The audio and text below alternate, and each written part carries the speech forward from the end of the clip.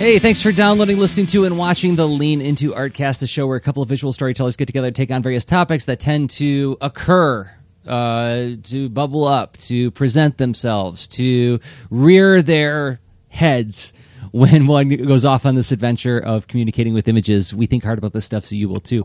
My name is Jersey Drozd. I am a cartoonist and a teaching artist, and the other host is... And a wild topic appears. Hey, I'm Rob Stenzinger, a UX designer, and I also make video games. Good to see you again, Rob. Is it looking like afternoons on Thursdays is going to be the new recording time? I think let's see if this works. This is our third Thursday at noon in a row, noon Eastern, 11 Central. And I don't know. I guess we'll give it a few more weeks and see if this pattern continues, and if it does, then we'll establish a new official time. For the folks who want to chime in on the live streams, and as we approach different live stream technologies, that's the other one that's got to change in the weeks to come. We'll still have a presence on YouTube, but the way we stream to YouTube is changing. So we might have to look into some other technologies with regard to that.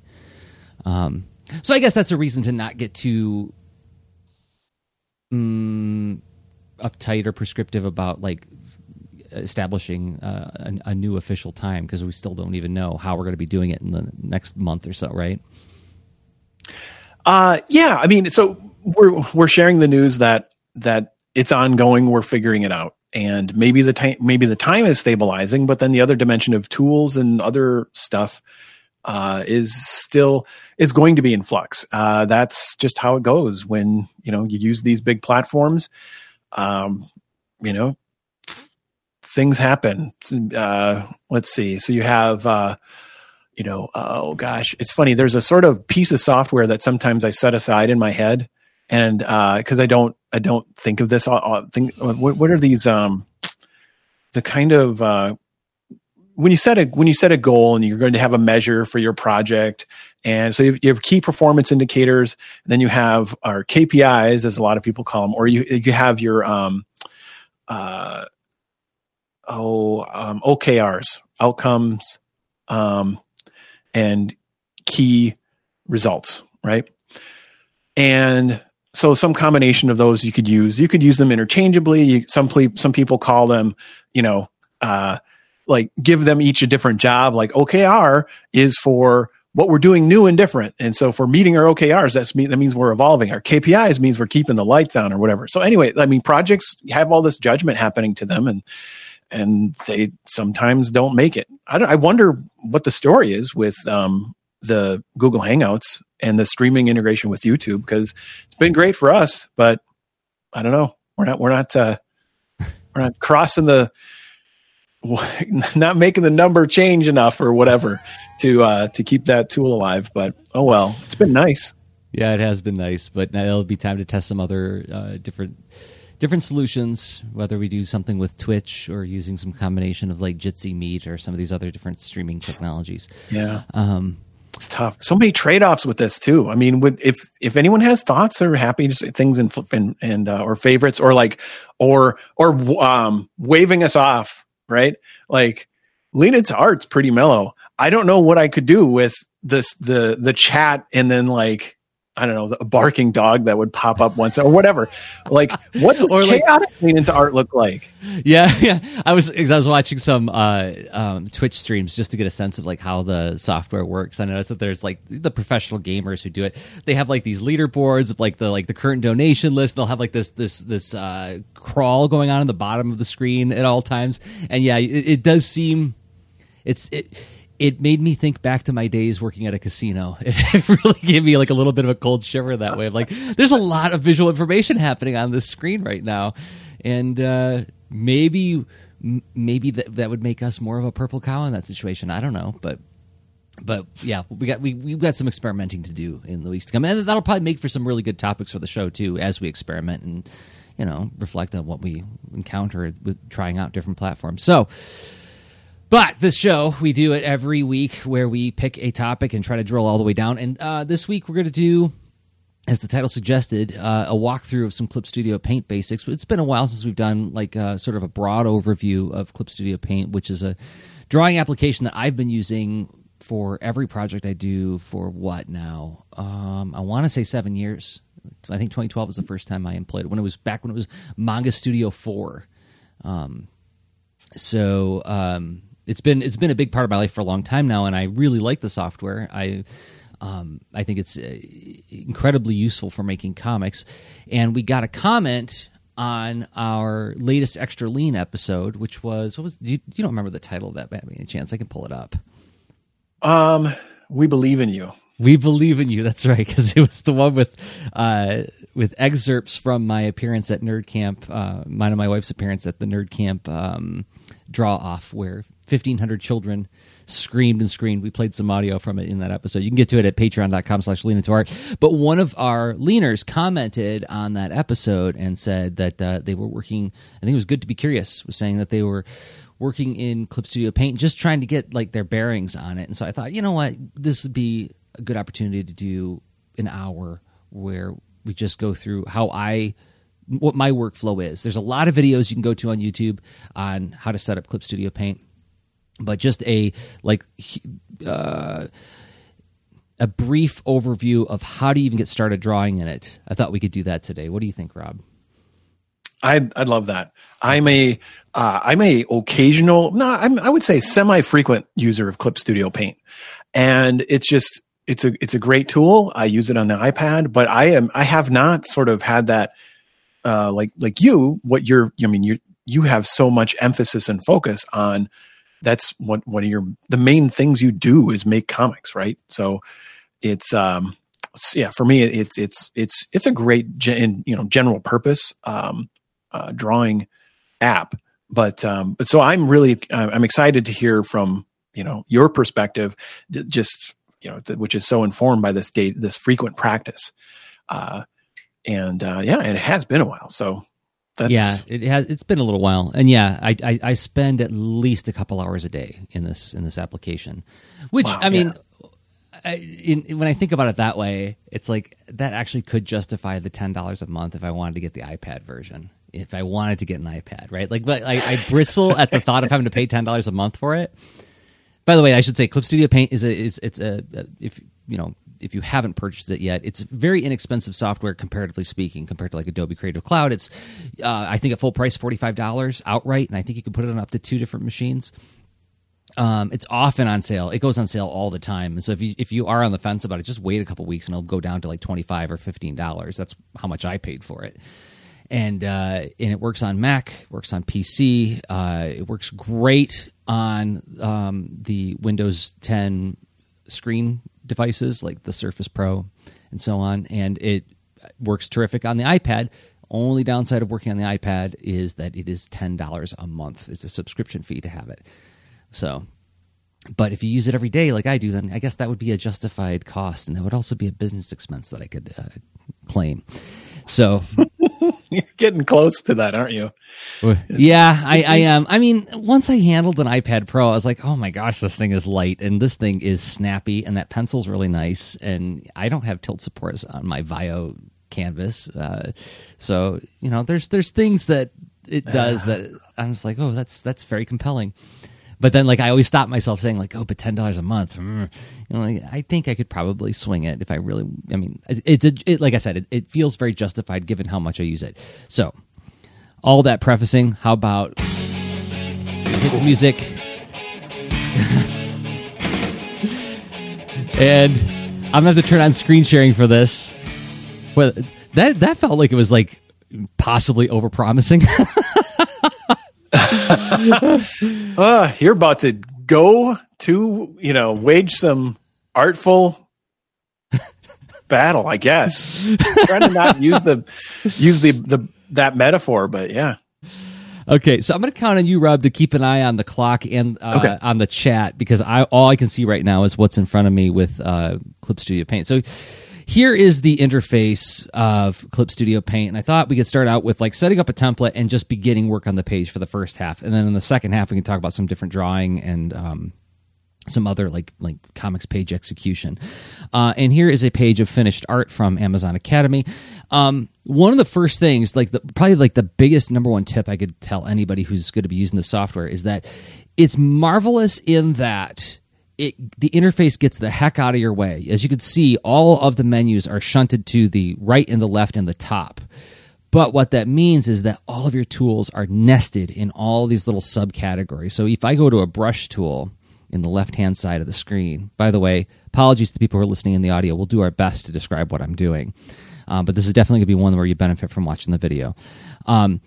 In the second bar on the left, you can see that there are 3 different brush icons, plus there's like some color wheel icons. And there's even like this weird cue with like an arrow in it. Now, these are all sub-menus that I can open up just by tapping on it.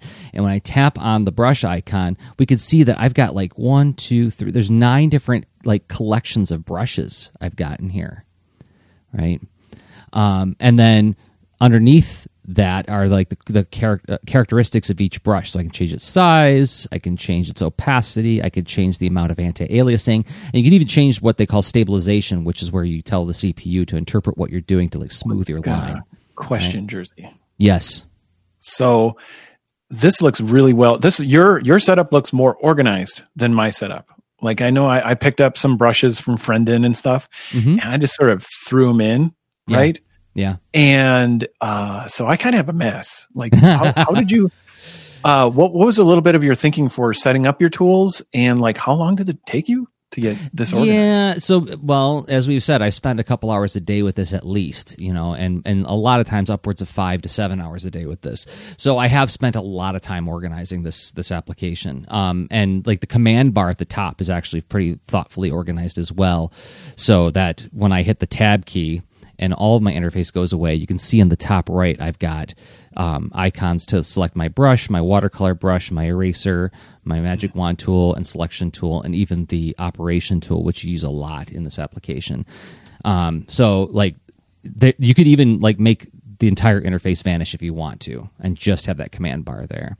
So this is all very customizable, which making a new brush collection is super easy. Like let's just go to say like my pencils. So here's all my pencil collection.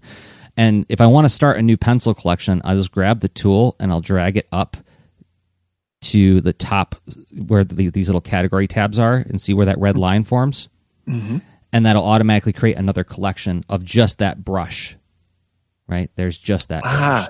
And then so the first thing you drag it to cause a new category sort of defines the category. Yep. And then you can just drag your brushes into that collection. So it's and you can change the name of the collection. So I could say like, soft pencils, and now that is just called soft pencils and whatever pencils I put in there. But I'll put that back where that was, and then that collection goes away, right? So it takes a little bit of, work to get this as organized as it is. And mine isn't even that organized, but it's, I will admit that I've spent some time on it. So I have like a general inking brush collection. I have a painterly / watercolor brush collection, and then I have a collection of pencils. And then there's even, as you go down and play around with the different tool settings, there's pattern brushes, effects brushes. You can do like a bunch of like basically like cloning stamp kind of brushes. Like this is a foliage brush I made where you can easily make, trees and bushes just by scrubbing around. And you can change the amount of the density of the foliage. So you can do like some... And we'll go into making custom brushes a little bit later on. But anyway... Yeah, that's a great effect. So like there's this volume. It reminds me... It's like... wow. And then you throw in with a different brush a few branches, and yeah, that is that's a really convincing tree. It reminds me... of the classic spray paint. Mm-hmm. Yeah. But yeah, I mean, or what's so funny is like this, it's such a practical thing though, where the classic spray paint in painting apps was almost practical for me. Right. And then the wild cloning tools, like I remember when, Painter had cloning put into it, or the image hose, I think they called it. Yeah. And you could just start throwing things, but it was all like fully rendered butterflies and stuff, right? Where I'm like, is this practical? This was fun. But that tree is awesome. Yeah, it's trivial to make these in Clip Studio Paint. And actually there are things like fully rendered things, like here's a trees brush, right? Where it makes trees just like you're describing. Whoa, yeah. That's the image hose. Yeah, it's totally that. But like I made my own where I made a little random sampling of leaves, and then I can change their density and the amount of randomness so it's actually, this is a tree that is made of my drawings, right? And I have like a star field that I made as well. Like, so when I'm doing space scenes, I can easily just like populate the sky with stars. But anyway, that was just to describe, to show everybody that like over on the right side, you have a bunch of different menus that you can customize. And this is where I keep my layers. This is where you can have your, reference images pulled up, and you can easily load new ones. And then your navigator, so you can move around the canvas and also flip the canvas, which I use a lot when I'm doing my drawing to make sure that you're doing your mirror test. But most of the time I hang out in the layers palette. Now, how about we walk through setting up a brand new page, how I do it at least. Like what I have here here's a page of Amazon Academy, and this is the page template that I open every time I get started on a new page. But how do you even get to this point?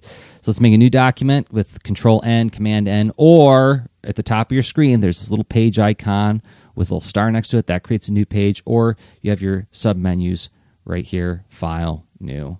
There's always a trillion ways to do everything. And then depending on what kind of document you're making, so it has use of work up here at the top. And this is like, are you just doing an illustration? And it's going to give you some options. Are you doing actually a comic page?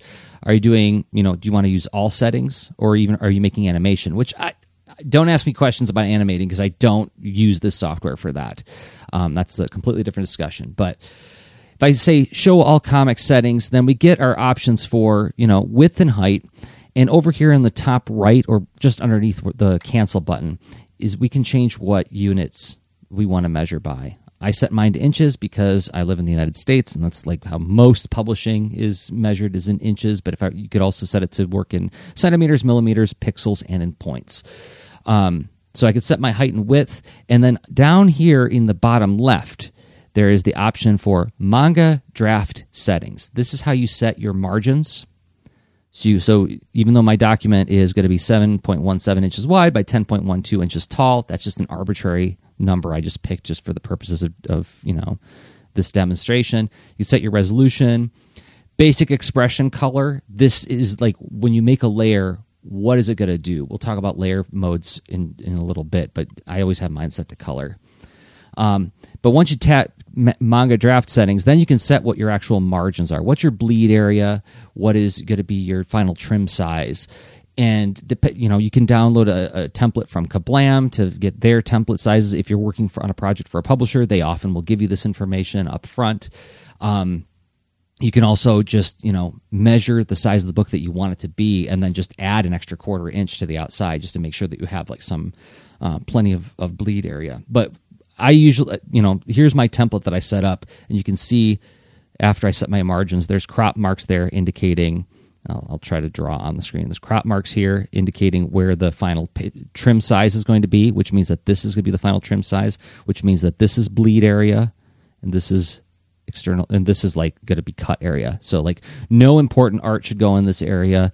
Kind of important art, but certainly no word balloons go in that area. And anything that you want to actually exist on the page should be in this area. Okay, does that make sense? Yeah, it makes sense. It's sort of, 3 zones, because from a practical standpoint, as precise as the whole printing process is, there's still just, physics and stuff moves or whatever, and books get cut. One batch of books can have a slightly different cut than another, and you want to make sure that it's not, there's some forgiveness, right? In your, that's like what you're planning for. So I'm going to go ahead and I'm going to delete all these layers. And so this is what I would arrive at with after establishing those margins. So now what I'm going to do is down in the bottom, and remember, this is key to working with this software, is if you don't know where it is, you're going to have to dig through some nested menus. So I'm going to look for making a panel border. So I'm going to start with that. And that is usually nested in the same area as it's like the one of the bottom 3 tools. And when I click on that little ruler icon, the little triangle, I'll look inside into the sub menu to the second from the left. And sure enough, right there at the top middle, at least in my instance of this application, is the frame tools. They call them frames in this. I call them panels, but they're whatever. The boxes in which all the art exists.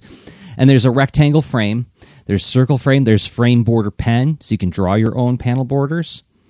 And the neat thing about panel borders in this, the real pain point that Clip Studio Paint solved, is that when I draw a panel with the frame tool, it automatically creates a folder where the live area, anything that exists outside of the panel is automatically masked out. So if I create a layer inside of this folder, let me drag it in there just to make sure it's in there, and I start drawing inside of it, and I draw outside of it, it automatically masks out any art that goes outside of the panel border. And I can prove this by bringing the layer up above the panel folder, and you can see that I drew all over the place. But if I drag it back into that panel folder, that automatically gets hidden. So this makes it so that you don't have to like slow down as you approach the panel border art, which is nice. I'm going to go ahead and trash that again because I want to actually draw. What I'm going to do now is, and you can set in your tool property menu underneath the subtool menu, you can see that you can change the kind of brush line. You can actually say like, oh, I want to have like a spray panel border. So now it's going to have more of a jagged line. I don't know how well you can see that. Or, or you could say, well, I want this one to have, a weird pattern border. Right. So you can change the actual panel line. You can change the thickness of the line. You make it thicker and thicker. Thinner. Is there a particular brush associated with the border of a panel? So then you could have your own custom panel border? Thank you for that question. So like actually at the bottom of a lot of the menus, there is a little wrench icon. And if you click that wrench icon, you'll often find more options. So I can now go to brush shape, and I can go to brush tip. And you can actually load up different, I can go to my materials folder and load up different brushes that are in my materials folder, which is sort of like a bank of assets that you can use in various ways in your comic making. And now I can set, a direction of rotation, a thickness, and this will change the quality of the panel border. See how it looks a little bit different now because it's using a different kind of brush. So you have a lot of options with this. Yeah, what Can I just react for a second? Oh my God. What the heck? I mean, this is such a tool meant to help people with making comics be productive, and it's so flexible and be productive and to the level of depth and expertise you care to dive. And that's amazing. Like, so you can do all this stuff in like general purpose tools. Of course, you can make comics with just pen and paper, but like this is giving you that level of editability in the context of comics it's stunning. So like you could go back through in a future edit and say like, I do want to change that panel border.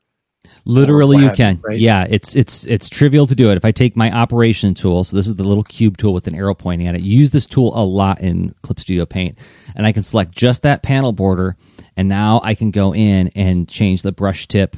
I could change the amount of spraying effect, the stroke, the texture. So let's just say I just want to simply just make the border thicker. I could just like tap this a number of times, and now this border is thicker, right? And then because it's a vector border, I can even, change with this tool, I can change its shape altogether. And the art inside doesn't get affected.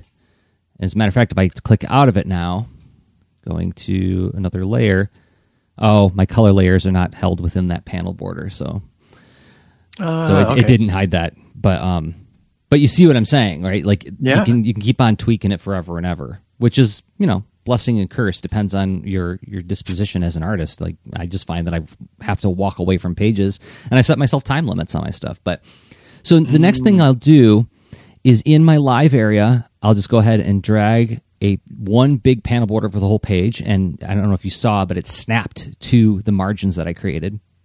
And now, inside this panel folder, I'm going to create a series of subfolders to create my menus, or not to create my template, I should say.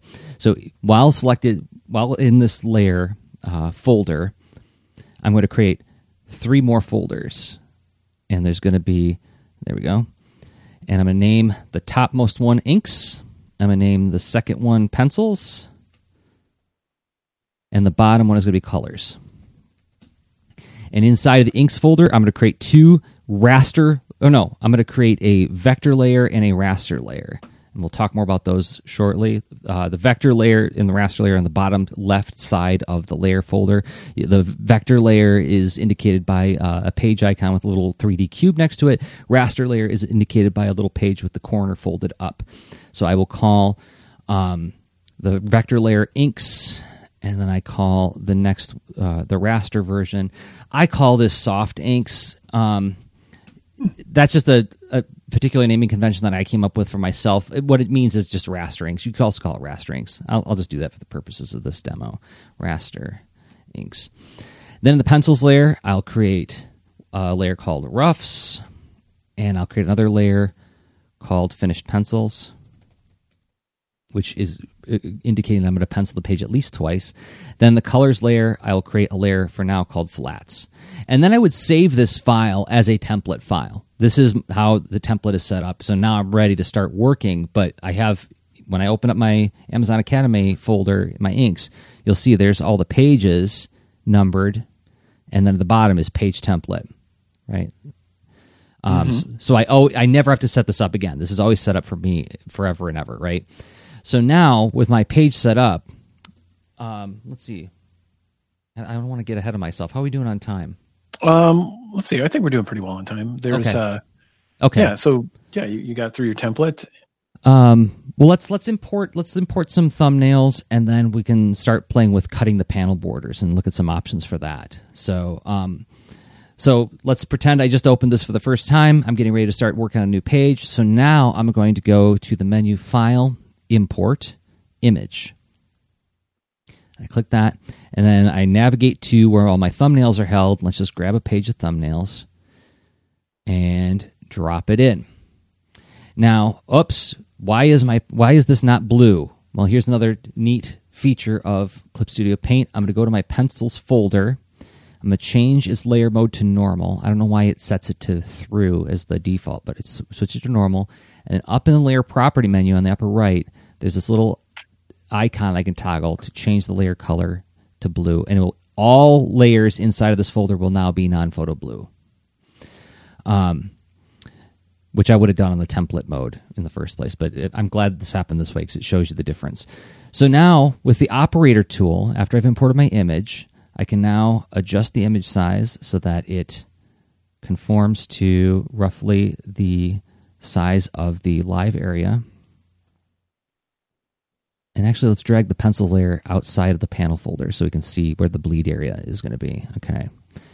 And so I'll drag this layer to the bottom of my pencils folder, and I will name it Thumbnails. So now I've got my thumbnails imported. I've got the beginning of my pencils. So now I'm going to go back up to the panel border folder, and I'm going to go back down to the panel tools in the bottom left of the toolbar. And you can see there's rectangle frame, polyline frame, circle frame, frame border, pen. Then there's these other ones, this divide frame folder and divide frame border. And this one's a custom one that I made for myself. So these will be the two that you normally have, divide frame folder and divide frame border. Now, these both do the same thing, but they operate in slightly different ways. What this is going to do is, I'm going to choose divide frame border first. If I click and drag across the screen, you can see that it automatically makes a cut in the panel mask, creates a gutter there for you. And you can, I'll click and drag diagonally so you can, I don't know how well you can see, but it's creating 2 ghost lines showing you like the cut it's going to make, and then when you just let go, it makes the cut. The difference is if you choose divide frame folder, it does the same thing, but watch my layer palette when I let go. It creates a second collection of layers in a folder to correspond with the new mask. And you can see it automatically duplicates the inks layers, the colors layers that are held within. Oh, wow. Which is nice, but that means that you're going to have a lot more layers to navigate. So for Amazon Academy, what I've been doing is just choosing divide frame border, which leaves you with one folder, but it cuts the mask alone. And then on the bottom of this page, we see we've got a situation where we've got 4 even panels. And I could try to eyeball it as best I can. But there's a much easier way to do it. If I go to my operator tool and click just on that bottom panel, this bottom area where the 4 panels are going to be, and go to layer from the menu, layer ruler frame, divide frame border equally. And click that. And it gives me the option to divide the frame or panel vertically and horizontally by a number of steps. I can go as many as 6, 8, 10 even steps, or I just divide it 2 by 2, hit OK, and boom, it automatically cuts these into 4 equal squares. So I'm almost there. So now we got this problem where the panel 1 is supposed to be a full bleed. Quick thing to add. Yeah. So Shadow Wingtronics in the chat mentions as far as importing the pencils. So you can also set the pencils as draft, the little blue pencil in the layers. Yeah. And then it won't show up in the final image file. Yeah, and then I don't have to turn that layer off when I'm done. Mm-hmm. Yeah. That's another neat thing that's in the layer menu right there. So, but I've just made it part of my workflow is just when I'm done and I've done my colors, just turn that layer, toggle those off with the eyeball tool. But yes, the draft layer thing is another neat function. There's a lot of cool functionality buried in the layer menu as well, which we'll talk a little bit about. But to finish off setting up my panel borders, again, with the operator tool, you'll notice that panel 1, I originally designed to be a full bleed off the page panel. Well, there's these little green anchors on each side. I can just grab them and drag them to change the panel size. And now I've got a full bleed panel in panel 1. Now, there's another thing to check. Always keep your eye on the tool property menu and the bottom of the second menu from the left. It's easier to just point on the screen. You can say, where is this option? Keep gutters aligned.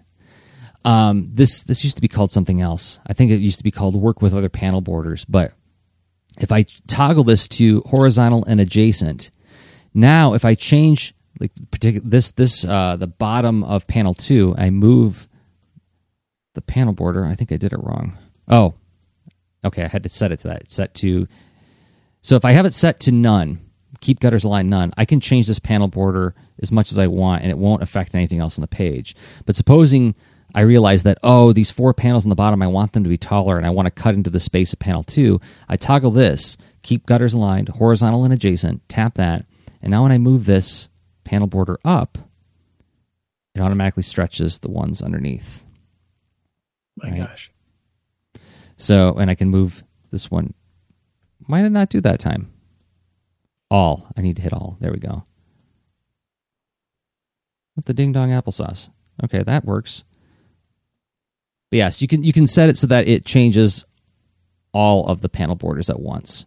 Or you can say just treat each one as its own entity, and that's by selecting keep gutters aligned none.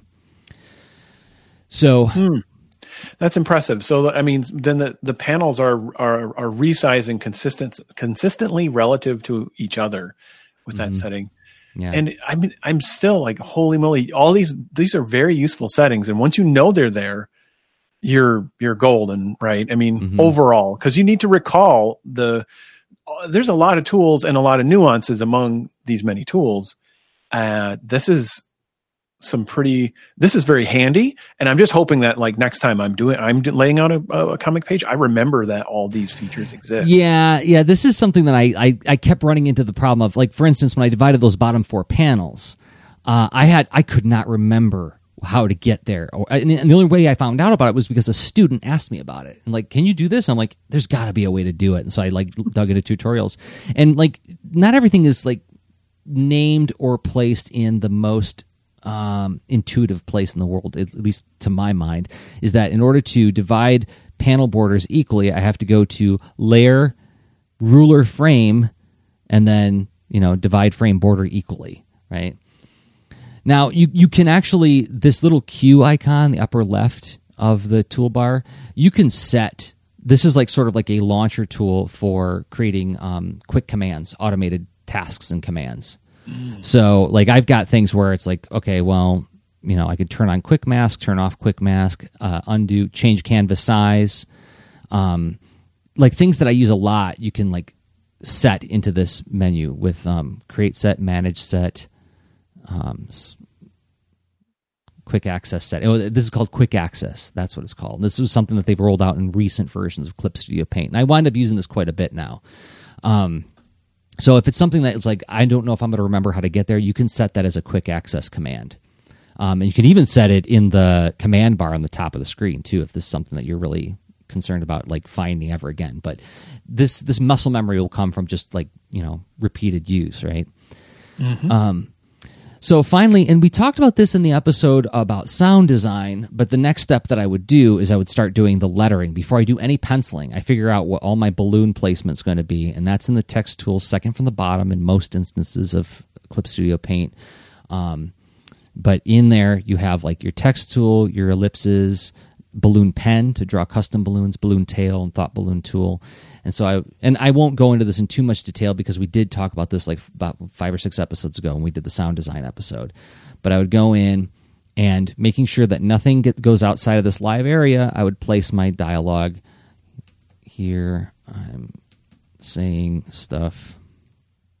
And then after the text is typed, grab the curve balloon. I click drag 4 points to roughly make a balloon. Use the operator tool to fine-tune the balloon.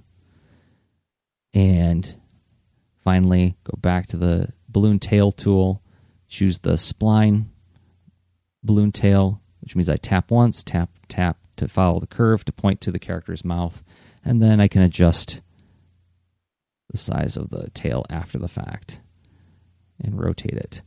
So I would do all this first. Reason being, and I would put the lettering in a folder called lettering. And the reason I do this is because I want to make sure that I figured out my balloon placement before I figured out the final composition of the page. Like supposing that this character here needs to move over this far in order to accommodate some word balloons that are happening over here. Well, before I even pencil her, I figured out what space I need for word balloons so then I can make the penciling adjustments in relation to the word balloon placement. Does that make sense? Yeah. I mean, you have these different constraints of like, what do you want to convey? And if you don't plan ahead, you end up with honestly, like I end up with a lot of comics with some crammed word balloon placement, and that just don't work in harmony with the greater composition. Right. Yeah. And that really bums me out when that happens with my comics. So it's painful enough that I've adjusted the way I do it so that the word balloons happen very early on, and then the penciling, inking, and coloring happens, and maybe the word balloons will move after the fact. Like it's one of the neat things about the software is it's trivial to move things around once you've designed them and built them, right? With the operator tool, it's simple to move them around, but I try to get a sense of like, well, what is the actual real estate I need on the page for all of the sound elements? I just want to comment, I've reacted to a lot of your advanced use of the tools that I do think we're not getting paid by this company at all, but I would say that when you're working on a comic, the basic tasks and the basic tools that create affordances for you to be productive are fantastic. Just the ability to move a word balloon around, to reshape it and adjust it. That's not that advanced. I mean, it's just what's that tool called? What'd you call it? Oh, the operator tool. Operator tool. Yeah. Operator tool plus using the other basic tools. There's huge amounts of boost in your productivity with that alone, and adjusting and recovering from, there's a little bit of a cramped layout, or these two word balloons need to actually connect now, or whatever. Yep. you don't have to know and mine the depths of all the nooks and crannies of the app to be able to do the basics. Correct. Yeah, very, very correct. I mean, with a little bit of digging after you've, gotten the muscle memory of the initial tools, there's a lot of cool things you can do. Like, for instance, just like with the panel borders, there are vector tools that I can say like, oh, Dan said that he wants this to be like a bumpy balloon instead. I don't have to redraw it. I just literally just drew that over top of the balloon with the redraw vector line tool. And I can make it like a drippy balloon. Redraw vector line width. I can go, okay, well, I want this side to be smoother or this side to be thicker and this side to be thinner. Just drawing over top of it. And that's in the very bottom-most tool in the toolbar. There's a bunch of vector tools. There's the pinch vector line, so I can just like adjust the balloon just by tugging on it here and there. Right? Yeah, and the same thing can be done with the panel borders. I can go to redraw vector line, go to the panel border, and let's say I want to just drag over top, and I've created like a jagged moment in the story, right? But yes, yeah, you don't need to know how to do all this stuff right away. We're just like saying like these are the basic affordances, like the balloon tool, chopping panel borders, importing your thumbnails. So now that we're this far, do you want to take a break, Rob, and maybe talk a little bit about some people who make the show possible, and then we'll come back and we'll do some drawing in Clip Studio Paint. I think this is the perfect time to take a break. Okay. So, is my video back? Hey, there I am. Okay. So, in about 1 minute and 30 seconds, we are going to actually do some drawing and see what that's like and how I do my penciling and inking and what the difference between vector and raster layers are. But before we do that, we have to thank some people who make this show possible. Those people, where's my music? Where is my music file? There it is. Got to thank the people who support us on Patreon. Yes. Whoop, that's the intro music. Let's get fired up again. There we go. Okay, patreon.com/leaditowart is the website. What is it? It's a way for you to give us a monthly upvote. If you believe in Rob and believe in me and believe in what we do, you can support us for as little as $1 a month. I want to thank some people who have been doing exactly that. First up, Stephen Stonebush. Thank you, Stephen, for supporting us on Patreon. You can find Stephen's work at Stonebush Art on Instagram. Also, Cameron Callahan. Thank you, Cameron, for believing in us and what we do. You can find Cameron on Twitter at Cam Callahan. Also, Tim F. Thank you, Tim, for your support. Really, really appreciate it. Also, Gail Bushman. You can find Gail Bushman on Instagram at Nightingale Art. Thank you, Gail. And also Courtney Hahn. Thank you, Courtney, for believing in us and what we do. You can find Courtney on Twitter at Cortoony. And we will link to all these in the show notes. You can join them all at patreon.com/leanintowart, where you will find all the shows we make, as well as the extra leans, the shows we make just for people who support us on Patreon. We do one every month, and those posts become an open mic thread where you can talk about whatever you want. And also those episodes are kind of like Rob, and it's like the Rob and Jersey Dojo, where we take sort of ideas out of the air and try to turn them into a topic. And we almost do every month, don't we, Rob? Yeah, pretty much. And either way, it's fun to try the other version of this, where we just want to, as we admit, like we end up digging into topics even in extra lean, but you just don't know what's going to happen. It's a lot of unplanned goodness, and it's a lot of fun. And patreon.com/leanintowart. Thank you to everybody who supports us there. It means a lot. Okay. Here comes the second half of the show. There we are. Classic bridge music from the old days. So, time for me to fire up the screen share again. And let me see. Screen share, full screen share, and present to everyone. Now we are in it. Okay. All right, so what are we doing next? Drawing. Isn't that what we had on the docket? Mm-hmm. Yeah, drawing. Okay. And not sure where you wanted to start, but I think this is perfect. You've laid out the panel. You've laid out a page. You've got some panels, and all the magical goodness of how Clip Studio Paint sets that up as separate layers, and they're pre-masked, and it's awesome. But now what about? Well, let's talk about brushes just for a second, because we were talking about how like everything is very customizable in this, and you're not limited to what you get out of the box. And one of the things that is pretty nice about Clip Studio Paint is how easy it is to make custom brushes. So let's go up to, I'm just going to go to, this is the collection of pens that comes with the software. It's your G Pen, mapping pen, turnip pen, calligraphy, for effect line, and so on. I'm going to go ahead and I'm going to right click on, or I guess it'd be a control click on the Mac or option click. I'm not sure, but it'd be like an extra key click. And you get this menu that pops up, and you would get the option that we want is duplicate subtool. Subtool is just their term for the tool that you're using. The tool is brush. The subtool is G Pen in this case. I'm going to duplicate my G Pen, and I'm just going to let's call it Custom Pen 1. It gives you the option to give it your own special name, and then I'm going to go up to, or rather down here in the menu below, the tool property menu, there's that little wrench icon. And I click that wrench icon, and now I can start playing with what this pen is going to do. We can change the size. We can change the opacity of the ink. We can change the blending mode of the ink. In other words, we can make it multiply, color burn, linear burn, black burn, subtract, lighten, screen, just like you do with layer modes. You can change the way it interacts with other colors. So, people talk about the painting engine in Clip Studio Paint is really remarkable, and it is. Like, we can say that, hey, I want this thing to act more like oil paints, so that when I scrub on another color with it, it will mix with that color, right? And then we can change the brush tip. So once again, I'm going to click on brush tip, and I'm going to go to the material folder and say that I want to use a special material for this brush, and I'm going to hit the little add brush tip shape icon, which is a little page icon there. And it opens up my materials folder.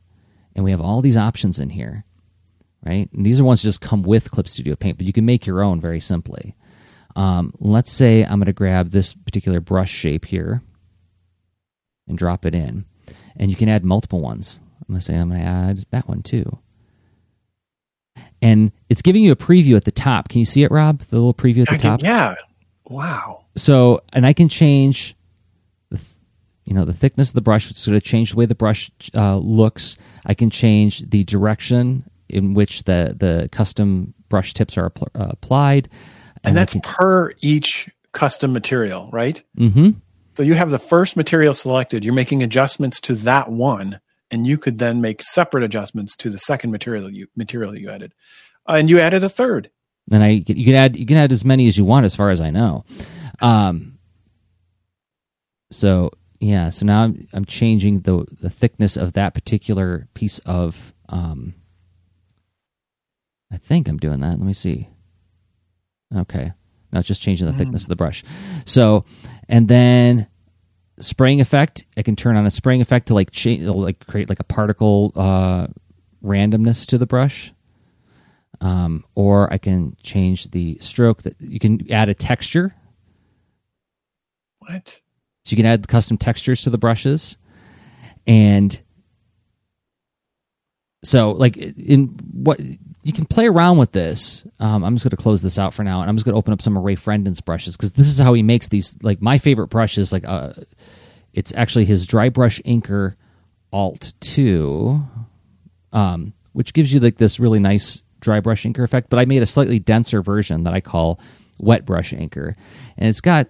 When you open it up and you hit that little wrench icon, you can see the custom materials that he used.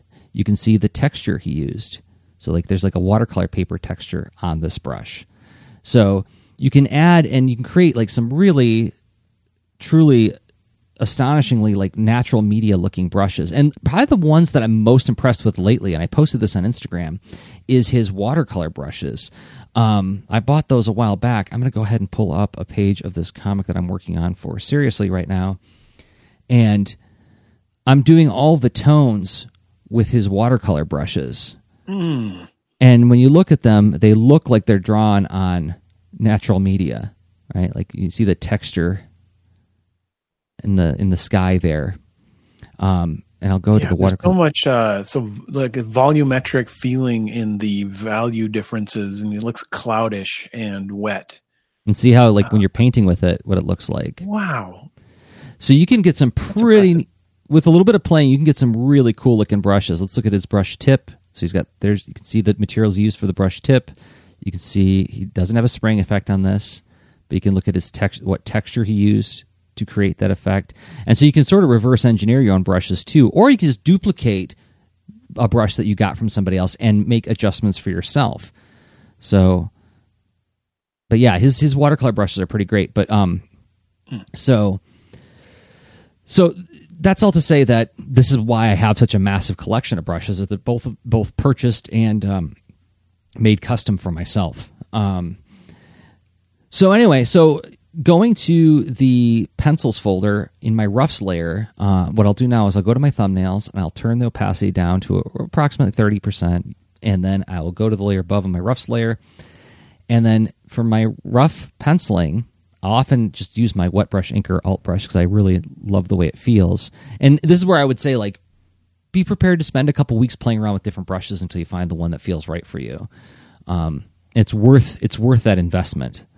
And I played around with a lot of different brushes before I got to this one. And now on my roughs layer, this is where I work out my anatomy. I'm going to build off of my thumbnails and correct the pose and just very roughly lay in and figure out what the anatomy of the character is going to be. So you're not very rough, drawing through like you're supposed to. Yeah, I mean, so now you're doing an underdrawing structure for this one character in that panel. And I'll go through and I'll try to do like a little bit of the rough detail over top of them too, right? I'm not just doing the stick and bubble figure, the wireframe. I'm doing actually like a very loose, and I'm trying not to spend a ton of time on it. But I'm trying to get like a slightly more cleaned up version of what I had. Which is an understatement. This, yeah, it's a big leap from your underdrawing.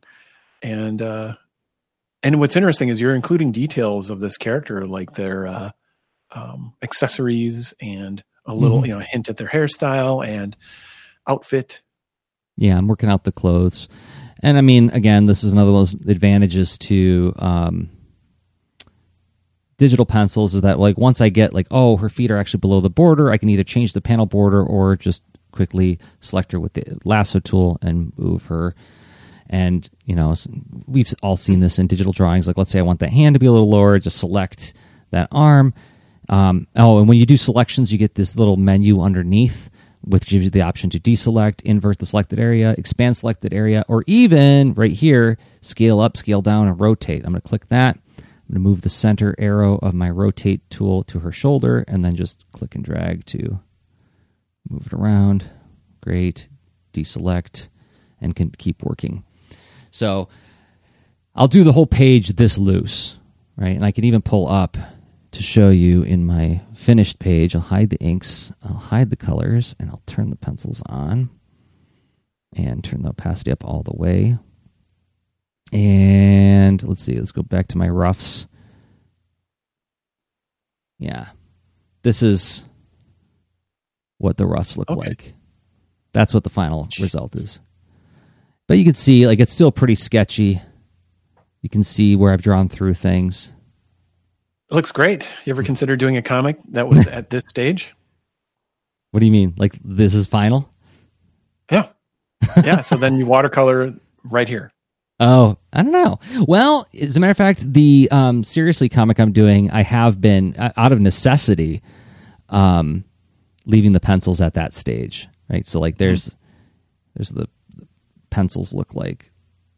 They're comparatively rough to how I traditionally pencil my comics.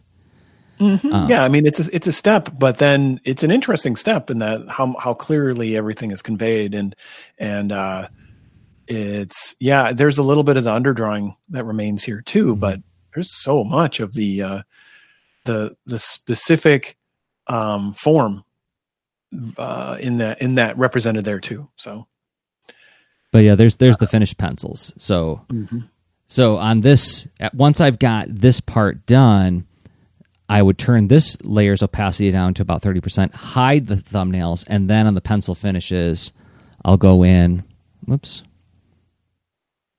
and do the final detailed drawing where I'm really tightening things up. All the underdrawing stuff goes away, and so on.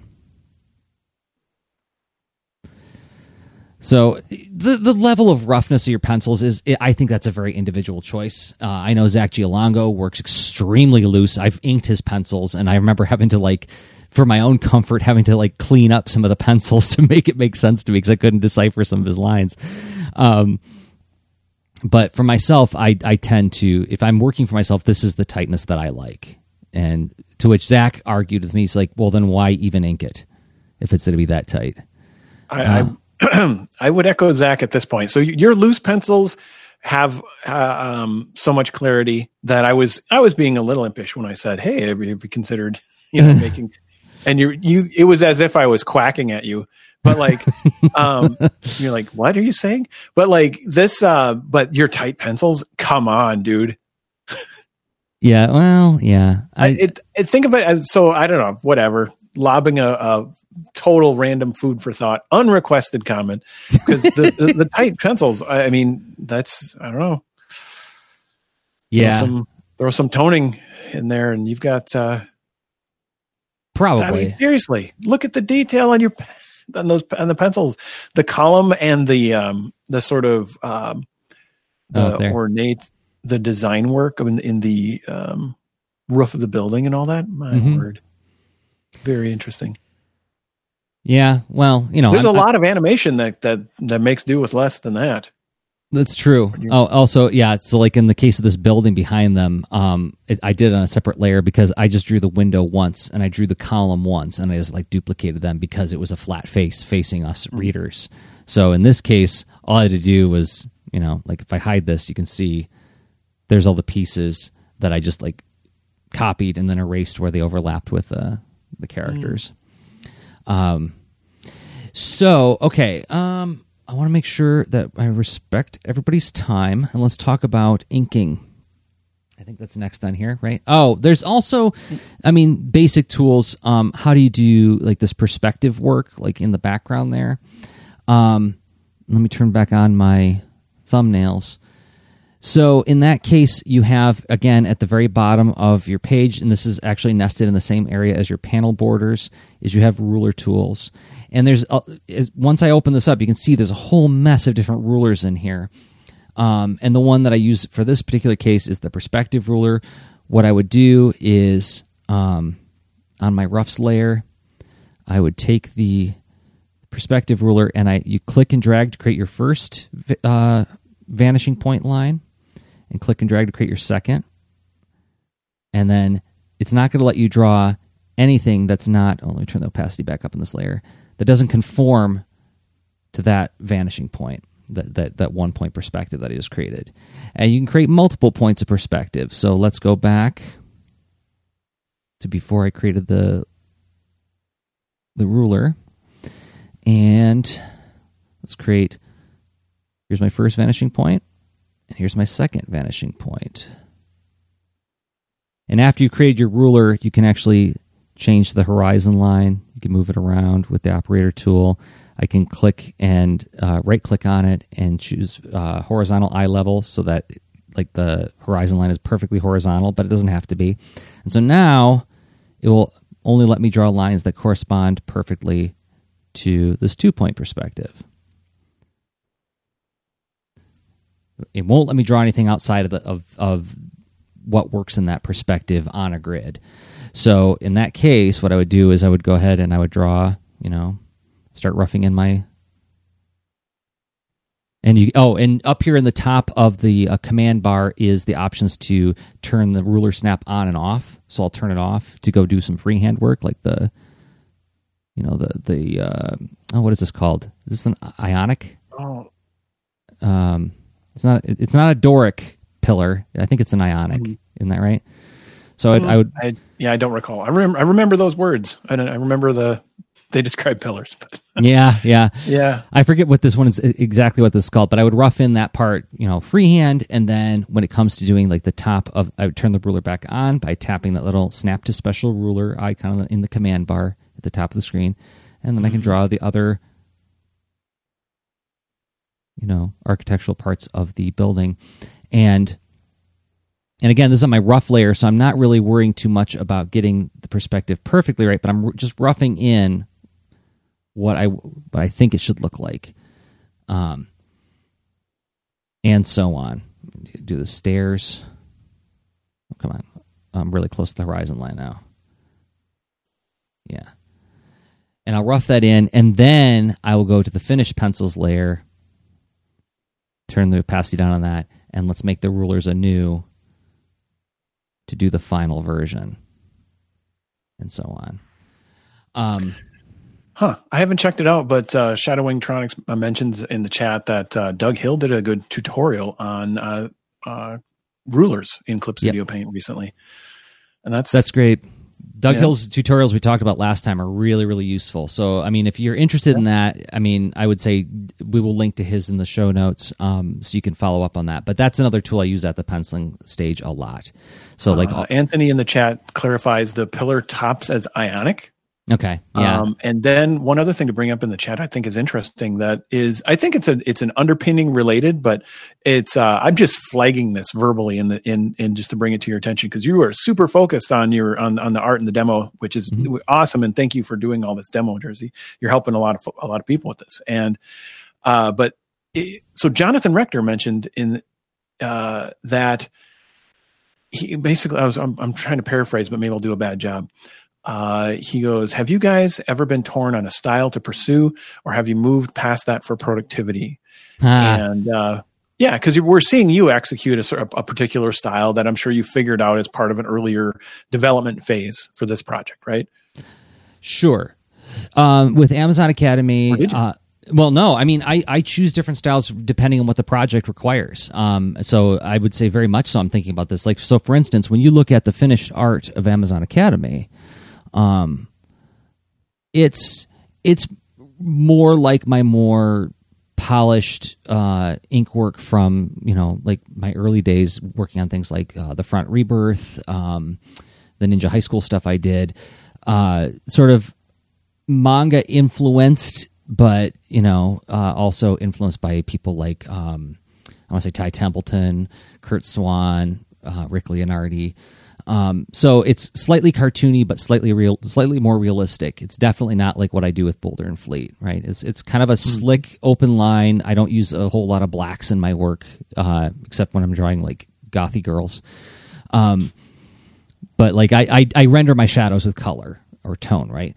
Whereas with the Captain Seriously books, the ones I've been working on recently, I don't know how well this is registering, but I'm using a much more jagged inking style because, and I've talked about this in the live streams when I'm inking this stuff, is that I'm specifically going for a post-apocalypse kind of vibe.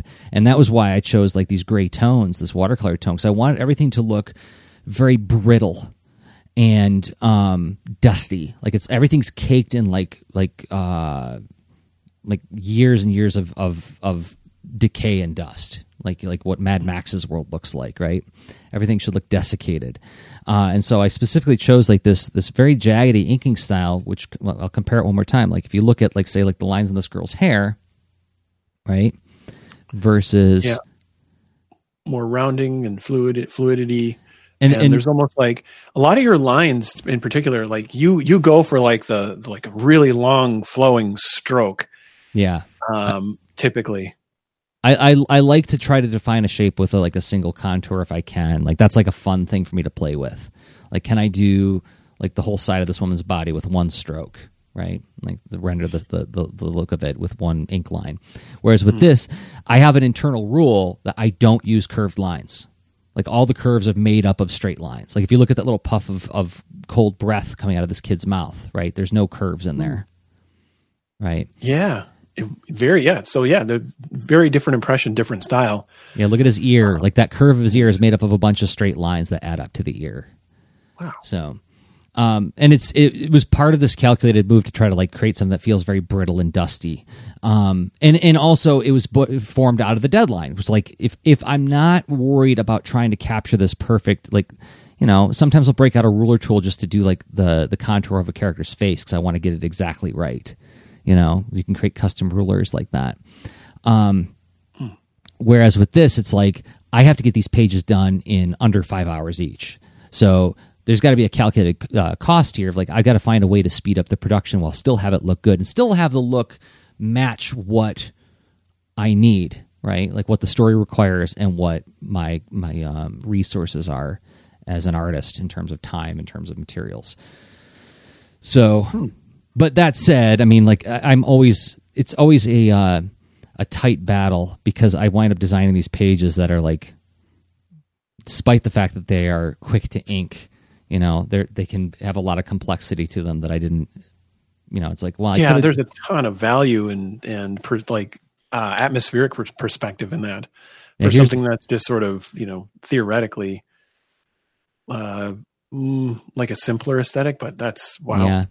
Yeah. So like, even, despite the fact that I'm looking for shortcuts, I'm always also finding more interesting layouts to play with that make it more complicated to draw. So I'm at war with myself constantly with this project.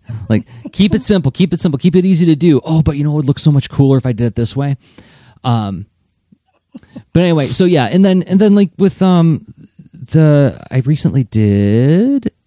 Yeah, I did a test that I posted on Patreon where I opened up some Baron von Bear pages and I was trying out like the Ray Frendon watercolor brushes to see if I could make it look like traditional watercoloring digitally. And you can see that the ink style that I use on this is utterly different than the other ones. So I changed the tools depending on the project and what I think it requires. Amazon Academy is meant to be like a Greek mythology school. And so I wanted it to look kind of like clean and classy and crisp. So, yeah. So I wonder, like, so that is sort of and Jonathan hinted at this in his, when he commented, this could be like its own probably topic or own episode as well. Like really digging into style. And I'm I'm intrigued about like other aspects that led you to those decisions and whatnot too. But then there's a couple more things to cover in Clip Studio Paint. So I'm wondering, you know, knowing that, do we want to like maybe use those as sort of final thought wrap up? Final thought. Oh, that sounds like a good idea. Okay. Well, let me go ahead and stop the screen sharing again. And how about we say in a couple minutes, we close with final thought about like talking about like the way layers behave in a funny way in Clip Studio Paint. And once you wrap your head around it, it's like, oh, wow, Clip Studio Paint is so much more powerful in the way it handles layers than, say, Photoshop or Illustrator. But before we do that, we got to thank some more people who make this show possible. And those people happen to be us. We make the show possible. We make lots of things, and then we bring all that the experiences and the questions that come through making things into topics for the Lean Into Artcast. And the thing that I make that I hope that you will check out today is a book called Boulder and Fleet Mining for Trouble, which I have a custom URL now. So you can go to boulderandfleet.com/books, and that will get you to this book. Easy to remember, boulderandfleet.com/books. And Mining for Trouble is a comic that I made entirely in Clip Studio Paint. Like outside of the thumbnails, it was 100% digital. And there's the cover that I painted entirely digitally in Clip Studio Paint, documented it on my Patreon. What is it about? It's about a bear and a bird who are best friends. And, you know, Fleet, the bird, wants to become the most famous adventurer of all time. But she has partnered with this bear who would rather make friends out of his enemies than conquer his enemies. And so Fleet's calculation is if we defeat enough enemies and win enough treasure, we will be the most famous people or adventurers of all time. But she's constantly having to push her gentle bear friend into these battles, and they learn from each other that he learns things that there's a time and place for force, and she learns that there's more to being a hero than beating up bad guys. And this particular story, they are just picnicking on a ridge, and this mine down in the gorge beneath gets attacked by these mineral people, and they wind up getting roped into the battle with these mineral gals, Sapphire, Rube, Agnes and Roxanne, who all have their own special ability as mineral people. You can purchase it as a trade paperback or as a digital download at boulderfleet.com/books. Rob, you made a workshop. Yeah, I've got this workshop available called, so I mentioned, I'm a UX designer, I'm a UX facilitator and all this stuff. And there are some techniques, even back like in November, if you remember Art Sound Off, I made a point where I wanted to share and advocate for how like user experience, these techniques are really their ideas and things that anyone can use to make their projects more, make things better for the people you're trying to serve. And even, try to find a way to level up for who you're working with. And you're all doing this together, trying to keep your user in mind, right? So with that in mind, I made this workshop that is at Skillshare.com, and it's called Drawing User Journey Maps to Design User Experiences, Gather Ideas, and Collaborate. User journey map. I mean, you're familiar probably with storyboarding. You have a sequence of things. Well, if you use that to like put yourself in the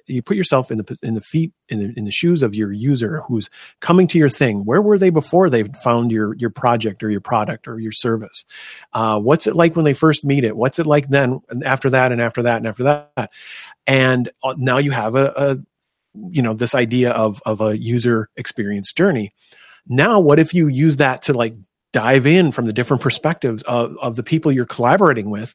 Or if you're working solo, what if you just sort of make sure you're thinking it through thoroughly by wearing different hats, by putting on a business hat, by putting on a builder or engineering hat, like where you think about like your constraints for feasibility and stuff.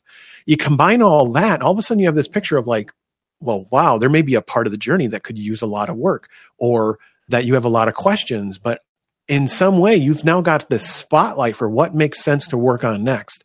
That's what this class is all about. It's only 47 minutes, and it's like 9 different little small modules. It's you go at it bite-sized, a few minutes at a time, and to bring you through creating a project, you get some hands-on experience where you'll learn the mechanics of the user journey map, but also a bit of the sort of mindset and philosophy for being that user-centered and collaborative. So if you're curious about that, you want to, check it out.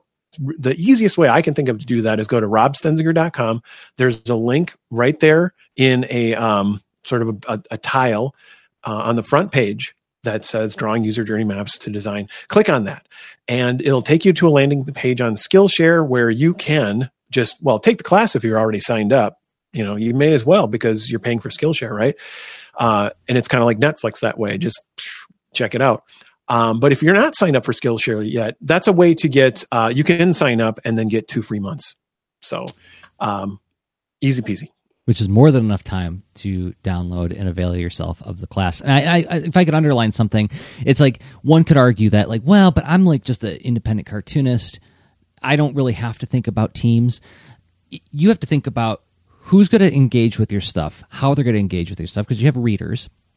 You're going to bring in printers into the world if you're going to be printing and distributing the book. You're going to start thinking about like when you go to conventions or trade shows or conferences, who are you going to meet there and what are their needs and how will their experience with the thing that you make matter? Like how can you make it a meaningful experience? So I would argue that even if you think that you're a team of one, the moment you start engaging with the world, you're engaging with a lot of different people with a lot of different kind of needs and putting yourself into their shoes and into their mindset and thinking about what their experience with your work is going to be, kind of matters if you want to take this thing seriously, right? That's awesome. Thanks, Jersey. Yeah, I agree. And because you have essentially like one way to call that out is there's stakeholders, there's involvement, there's other perspectives that affect what you make, even if it's mainly you're a team of one. That's great. You can dig in deeper. Thanks, Jersey. Yeah. Well, I mean, as somebody who's currently pitching books, I'm thinking about this a lot as I write my pitches and think about how I can craft my pitches to appeal to the different publishing houses that I'm approaching, right? That is some of that sort of mindset and that perspective taking that I have to do.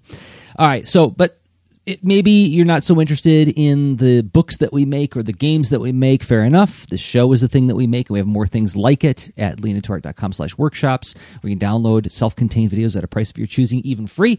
If you're watching this on YouTube, giving it a thumbs up helps more people find the show. And if you're listening to the show in an audio podcatcher, giving us a 5-star review on whatever platform you listen to us helps more people find the show as well. And we thank everybody who's been doing exactly those things. It means a lot to us.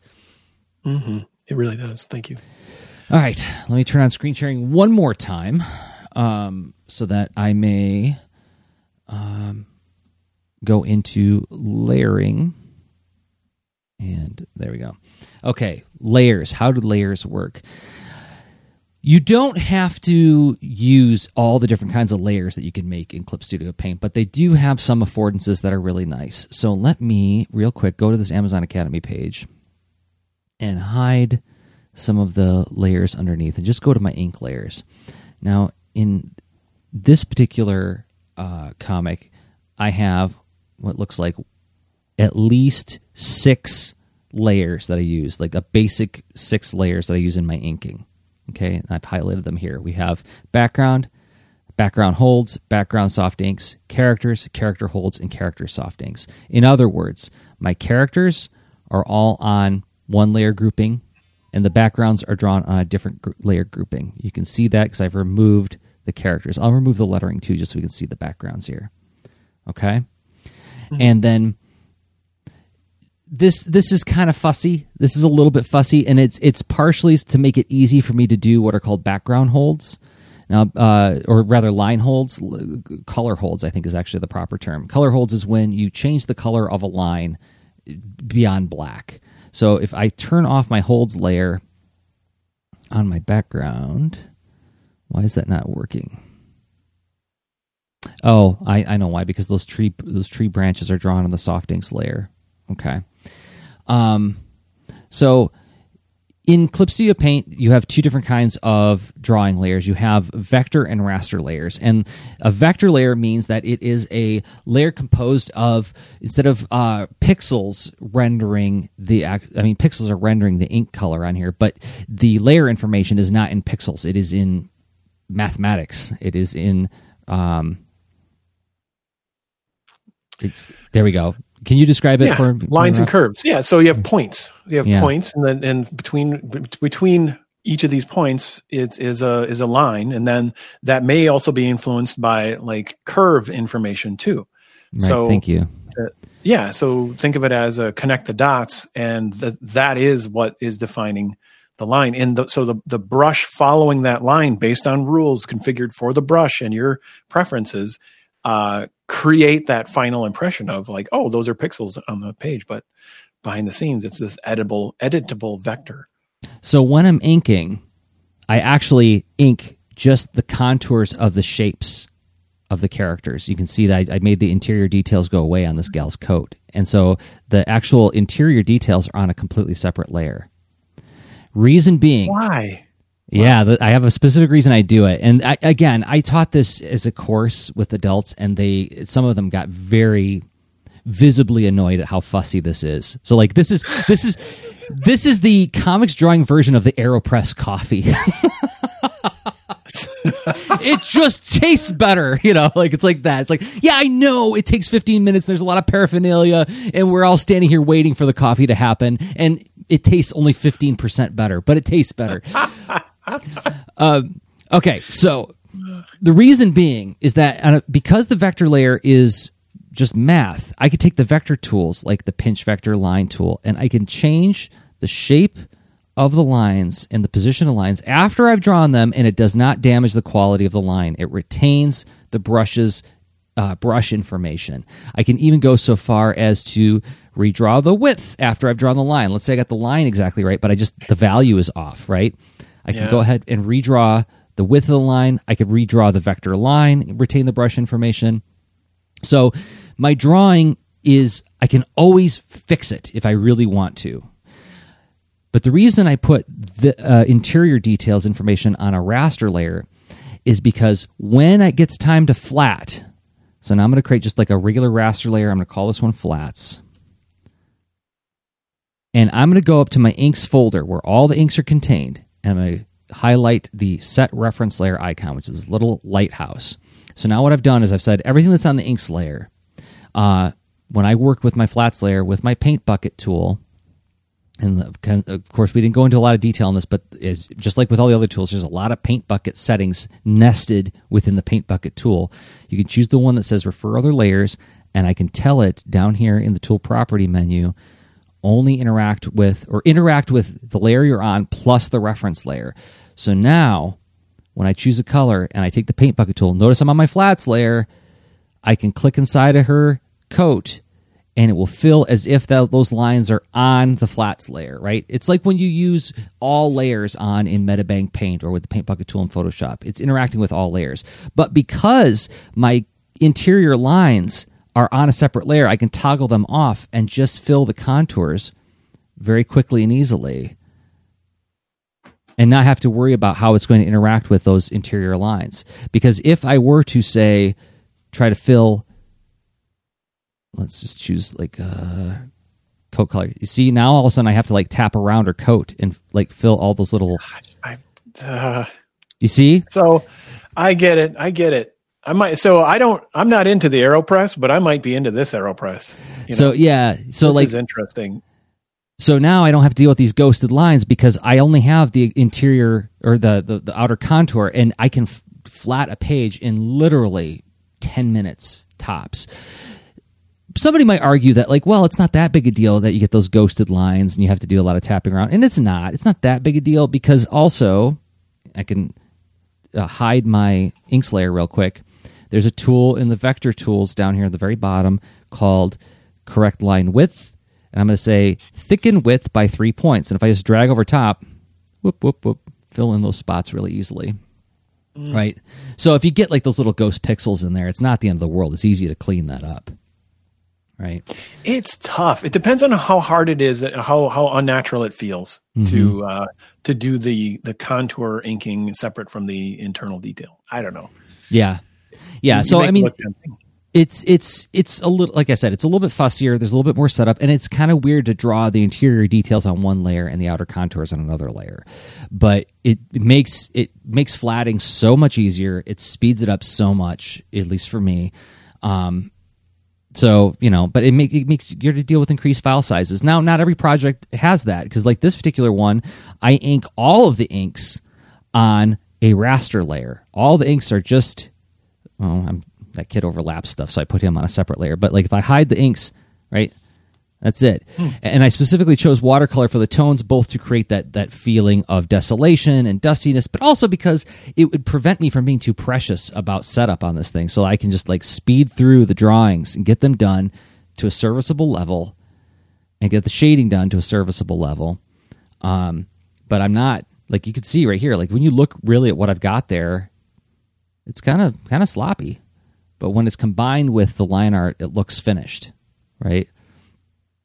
Yeah. I suppose you can create new observations and judgments if you separate a piece of art out at a different stage of development, and then zoom in on particular details. Because to get rid of the lines gets rid of a bunch of the project, right? I mean, it's the goal wasn't to make a painting. But like what you started, I mean, that's, there you go. You have a value layer to base a painting if that was your plan. Yeah. I guess, that's a good way of thinking about it. Whereas like with Amazon Academy, I'm going with more, I don't know what you'd call it. Crisp? Yeah, crisp coloring, simple highlight shadow. But yeah. So, but that's the way I use the level of detail in like a well-produced animation, like a gargoyle thing. Yeah. So, and it's the same thing with my backgrounds. So the background layer, if we look at like this building here, I have a layer that I put the interior details on, and I have a layer that I put the outer contours on. You can see that there, right? So like if I hide the lettering, you can see the tree branches for the tree, and then on the separate layer with my pattern brush, I painted on the foliage. It's very interesting that you do this. I'm just having a quiet debate in my head.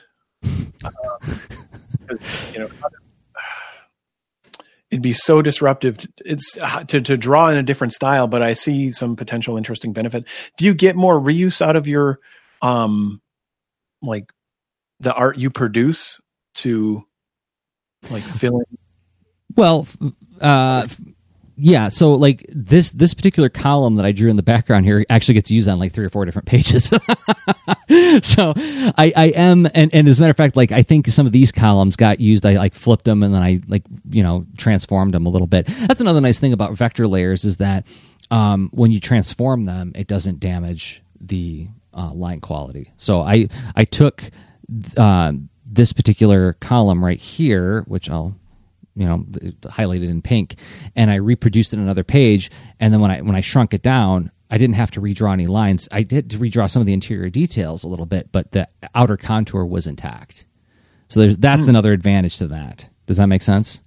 Yeah, it totally makes sense. I mean, yeah, that's in the pros and cons that I was quietly weighing in my head. It's like that's definitely a positive.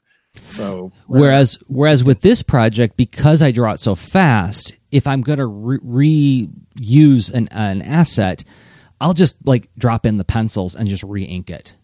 I'll drop in the pencils, transform it, let the distortion to the lines happen. Doesn't matter because I'm going to re-ink it anyway because I ink it so fast.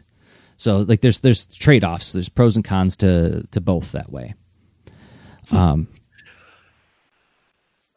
So this process that you're using, you provided an awesome overview, and I do think like this is a nice episode to share around. That I think there's so many. Instead of going into one nitty gritty detail or whatever, this is practical. Thanks for doing this, Jerzy. It's like what in your process are you like? What are you working on next for this? And like if someone were to reuse this, it's like what I don't know. What do you think is something to keep in mind? Something to keep in mind. Well, I mean, so the next thing I'm going to do is I'm actually going to do something where I ink it on paper and then import it and then try to watercolor it digitally, which is kind of like a backwards approach to how I would normally do it. Normally I would like probably pencil and ink it digitally and try to watercolor over top of the final inks. But now I'm going to go the other way around just as a test for a pitch for Baron von Bear, which I showed that sample image from earlier. And I would say that like, I don't think you necessarily, so this would be my like top level, I don't want to call it advice, but the thing I would consider if I was embarking on this particular application is you don't need to fight all those battles that I showed you all at the same time. I would say pick the one that's interesting to you. And so in other words, like, well, I'm not ready to like draw or ink on a screen. Fair enough. Ink on paper, scan it in, and then play with those other tools in Clip Studio Paint. Or maybe you want to like something I did with that John Aman Amazing Man pinup that I showed a couple episodes ago is I penciled it in Clip Studio Paint, printed it out on Bristol, inked it with Crow quills, and then, scanned it back in and did final touch-ups digitally. So you don't necessarily like, I would say whichever tool stood out to you as being like, oh, that's the battle to fight. Do all the other stuff the way you used to do it, and then just play with that one particular tool. For me, the moment I was sold on Manga Studio / Clip Studio Paint was when I saw the ruler tools. Once I saw that you could do 3-point perspective in that, and that it like guides your pen for you and won't let you draw outside of that. And when I thought about all the hours I've like tensely had to hold big long rulers on a giant piece of Bristol board to get my 3-point perspective working properly, and all the French curves I had to employ to get all the curves just right. That was what won me over. So like if there's any one thing it did that won you over, just play with that tool to start with. So like you could say like maybe I draw all the characters on paper and I rough in all my backgrounds and then I just draw the backgrounds in Clip Studio Paint, right? There's you don't have to go all in on any tool. All tools are there to assist you in whatever way that you need assistance. It's pretty modular that way. Yeah. That's what's interesting. So you found, and then, so yeah, this was a good, like you can cover almost every part of the process with what you've shared right now, but then you don't have to opt into all those. And I think that is good advice, because I get a little haunted and intimidated by the amount of depth where, so I have custom brushes, but it's disorganized and whatever. So I think, that's what I'm going to try to work on is figure out ways to keep refining. And it's almost like the whole what do you want to work on next? It's like you must have a list, and that's what I'm guessing this. And even if I'm wrong, I think I want to try this. Is having a list of like what battles you're trying to fight next with the tool. Yeah, because you must have had that to arrive at this approach. Yeah, so, the battle I'm always trying to fight is how can I get this to look as natural media as possible, to make it look less digital. In the case of Amazon Academy, I only fought that battle to a point. Like it's like, if I try to make this look even more natural media, it's going to cost me X amount of time. With the case of Baron von Bear, it's like, can I get the same speed but to have like a really natural media look to it, right? Like, so like the tensions I'm always facing is, when does my quest for natural media look cost me more time than I have? When does it encroach upon my resources, right? And so, and with Amazon Academy, the reason that battle was fought only to that point was because, unlike my other projects, it's a comic about a girls' school, which means I'm drawing crowds all the darn time. I'm always drawing classroom hallways and kids in classrooms. And so there's automatically a huge upfront cost in terms of time to actually draw the pages. It takes easily 3 times the amount of time it takes for that other project I was showing per page, right? So that means that cost is going to encroach upon other costs in terms of making it look more natural media. Okay, well, we're going to have to go with a simple coloring style because I'm spending so much time just drawing the kids. So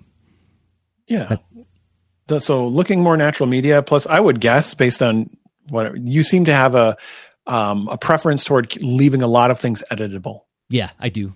That is, and one may, I think, very rightly ask, well, how often do you go back? Actually, with the Boulder and Fleet Mining for Trouble book, I made a big error in the page setup, and I didn't have enough bleed space, so I had to go back and edit like 20 pages. And I was really grateful for having that extra editability, because I had to move a lot of stuff around in that book to finally get the print version done. So that was a case where, had I not done it that way, it would have cost me probably 3 times as much time as it did to get the book ready for print.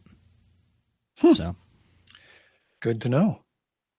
All right, that was I think we went around a topic there. I think we did too. Thank you, Rob, for helping navigate the conversation and bringing a lot of really good curiosity to the discussion to help pleasure to see your process. Thanks for sharing it. Okay, we record this show weekly. We still don't know exactly what day or time. We will land on that very soon. And but when we do, we stream it live on YouTube, and then we collect it as a podcast at leanintoart.com and patreon.com/leanintoart. We will be back next week with another episode. Until then, I have been Jersey Drozd of leanintoart.com and Jersey Drozd on Instagram. Well, and I've been Rob Stenzinger of leanintoart.com, and I'm Rob Stenzinger on Instagram. Okay, bye. Show notes for this episode can be found at leanintoart.com. You can also follow us on Twitter at the user leanintoart, and you can reach us via email at leanintoart@gmail.com. And remember, leaners aren't wieners. Thanks for listening.